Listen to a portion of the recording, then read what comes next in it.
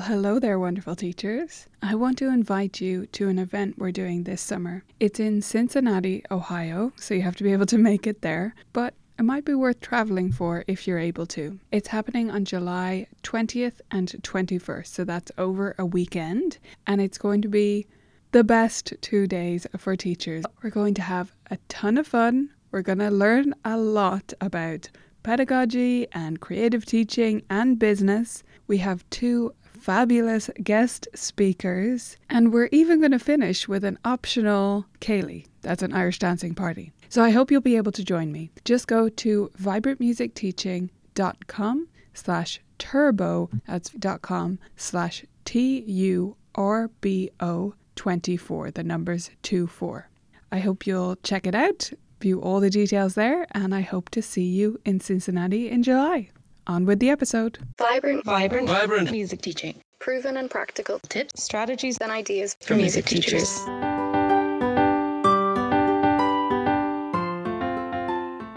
You're listening to the Vibrant Music Teaching Podcast. I'm Nicola Canton, and in this episode, we're talking about video evaluations with Joanna Shield.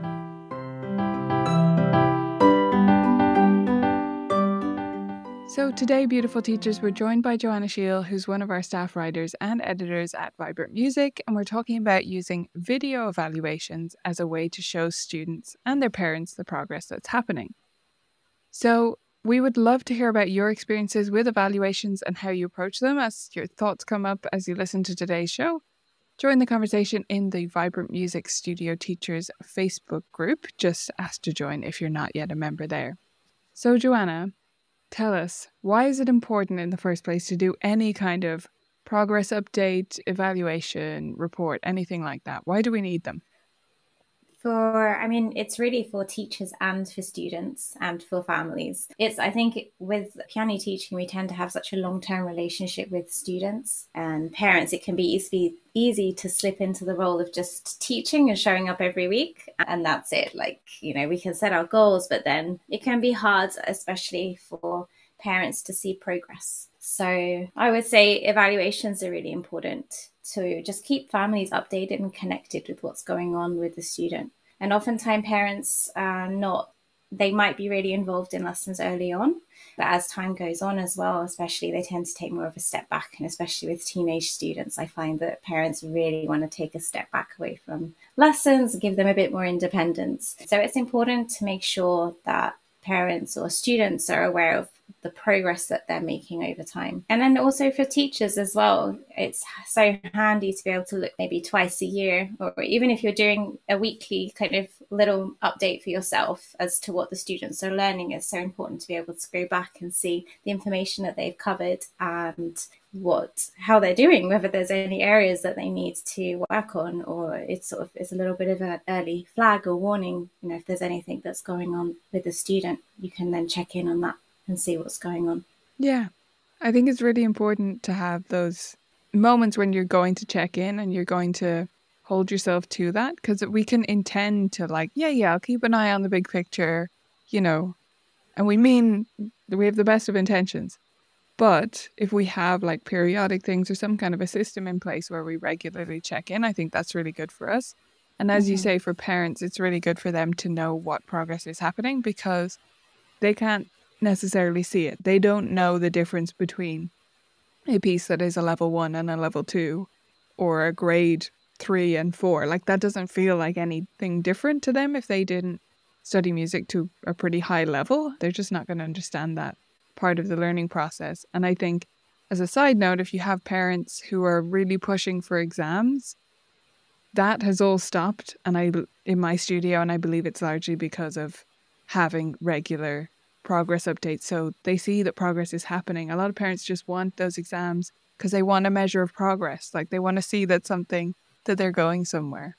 Yeah, that's so true. And I find that also as well. I find that if I slip a little bit on the evaluations, or I'm not being as clear in kind of conveying how much students are learning, or maybe I'm not communicating, maybe just a quick note after the lesson and saying, oh, hey, so-and-so is doing really well. They're really far ahead with their scales at the moment. Yeah, that can sometimes lead to the exam question. And the exams always come with that side note from the parents of, this will push them to achieve Yeah. something, or this will, we just want to see what level they're at. I think, yeah, that's definitely a good point.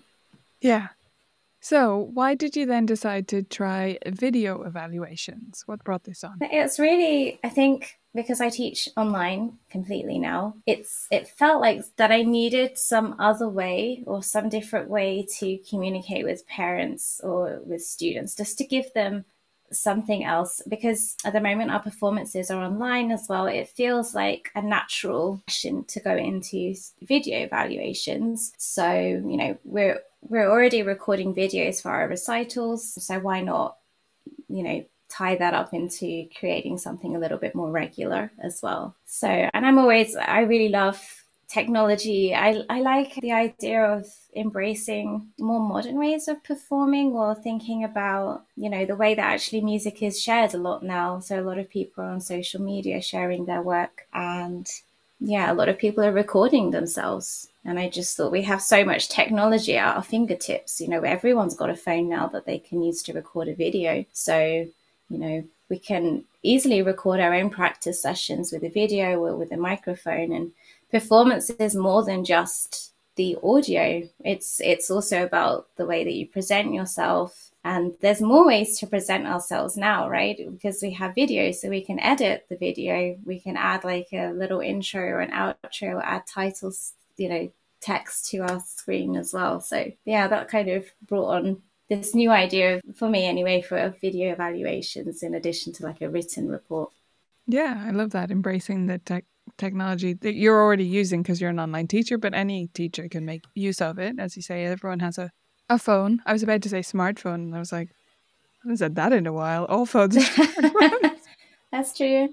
Yeah.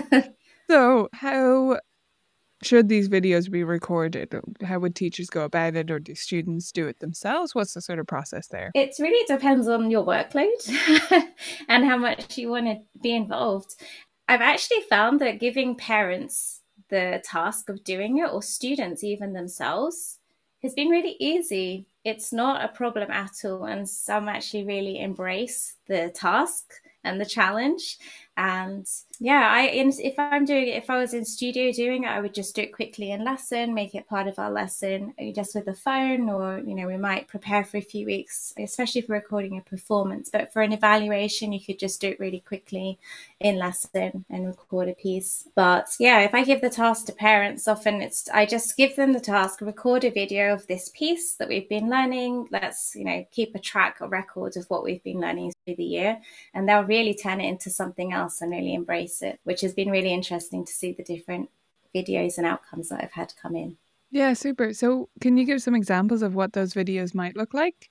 Yeah, so for example, I had a student record a video which we ended up using for the Christmas recital, and she really got into character for the piece and decorated her keyboard and her piano with pictures. I think it was the outer space piece from Piano Safari, and she decorated it with planets, and she turned the lights down and had like twinkly lights on in the background as she performed, and also created her own intro, kind of verbal intro and outro. And yeah, it was more than just a video of her playing this piece. It was like the whole thing. So it was interesting, because they're starting to think more about the music as an expression or a piece of art than thinking about it as just something that I'm going to play now. Yeah, absolutely. It's a whole production.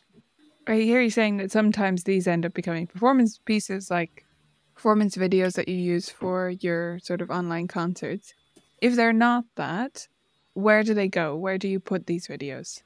I just keep hold of them. So I might just keep them in a Google Drive that I share with the parents at the end of the year. Some students actually decide to make their own YouTube channel, and we can put them up there, and it's up to them completely how they want to share it. They're in control of the privacy settings, and it's up to them if they want to do that. So then they have like a little playlist of their first year of piano lessons or their second year of piano lessons. Yeah, that's where it goes. Yeah, I love that. We did a little feature in one of our online concerts a couple of years ago, during peak pandemic times. But as part of the online concert, I did a feature which was then and now. And I took students who we'd had for, I think, more than 5 years, something like that. I set a kind of benchmark for myself. Just for those, I went back and found the footage from like their first concert or the earliest concert I could find and did those side by side. And I think for these students, as you keep going with this, they're going to be able to constantly look back and see where they've come from and the progress that they've made. Yeah, I think that's the amazing thing of technology, right? Of this kind of way of recording information. And it's so powerful, because as I said before, we're learning piano for a really long time. There's no way around it. You're always learning the piano. So it's really useful to be able to see like over a year, how you were at the beginning, what can you play now? And you forget or you don't realize because those steps are small. You don't just make a ton of progress very quickly. It takes time. So it's useful just to, for parents and families to see it and take pride in what they can do. And yeah, it's important. Absolutely. To see that incremental progress become not incremental. Like when you can jump back in time, you can really see what's happening. So how often roughly do you do these videos? Is it whenever a piece is ready? Is it like certain times of the year? Yeah, I started out very ambitiously, as I always do, of like once a month. And then it became very obvious that for most students, that's not going to be useful, especially if the student has a shorter lesson, or they don't have as much time, or if it just takes them longer to learn a piece. So I'm a little bit more relaxed now. So some students will make maybe 4 videos in a year, some a few more. It depends on where they are with their learning and how fast they're learning. Yeah. And I'll do that in addition to like a quick written report as well. Just like a little addition. Yeah. I think it's important to be careful about what you commit yourself to, I guess. Like if you're doing them every month, that's one thing if it was a video that only the parents record and they upload themselves or something. But when you're doing a little written report, like you say little, and it could be a couple of lines, but once you get up in your numbers of students, that becomes a really overwhelming task. So we do the written version 3 times a year here, and I think that is really plenty. Say 4 times a year is good too, but like be careful going overboard with this. So if teachers are looking to try this, maybe you start with just doing it once and not committing yourself at all, and then see how you like the process and how often you could do it.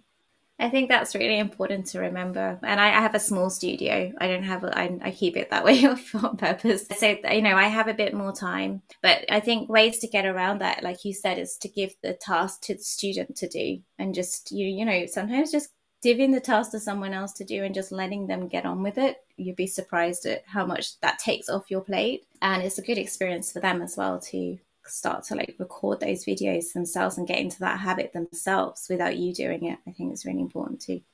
Yeah, and you'll probably find that on the week that they're doing that, they're going to practice so much more as well.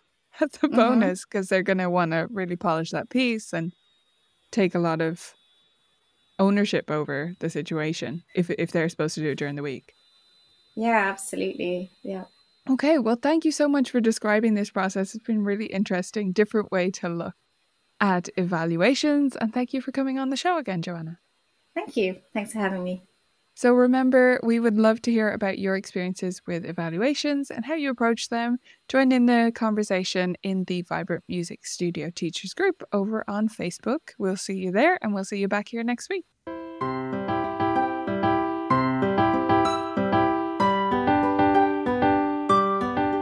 One of the awesome benefits for Vibrant Music Teaching members is that they get an exclusive member magazine every month. This magazine brings together our blog articles in a way that is digestible and super actionable. If you want to become a member and get the magazine as well as all the other benefits, you can go to vmt.ninja to sign up. Thanks for listening to this episode of the Vibrant Music Teaching Podcast. I hope you loved it, and I wanted to pop on here one more time to remind you about our event. It's happening in Cincinnati this July, and you can get all the details at vibrantmusicteaching.com/turbo. See you there.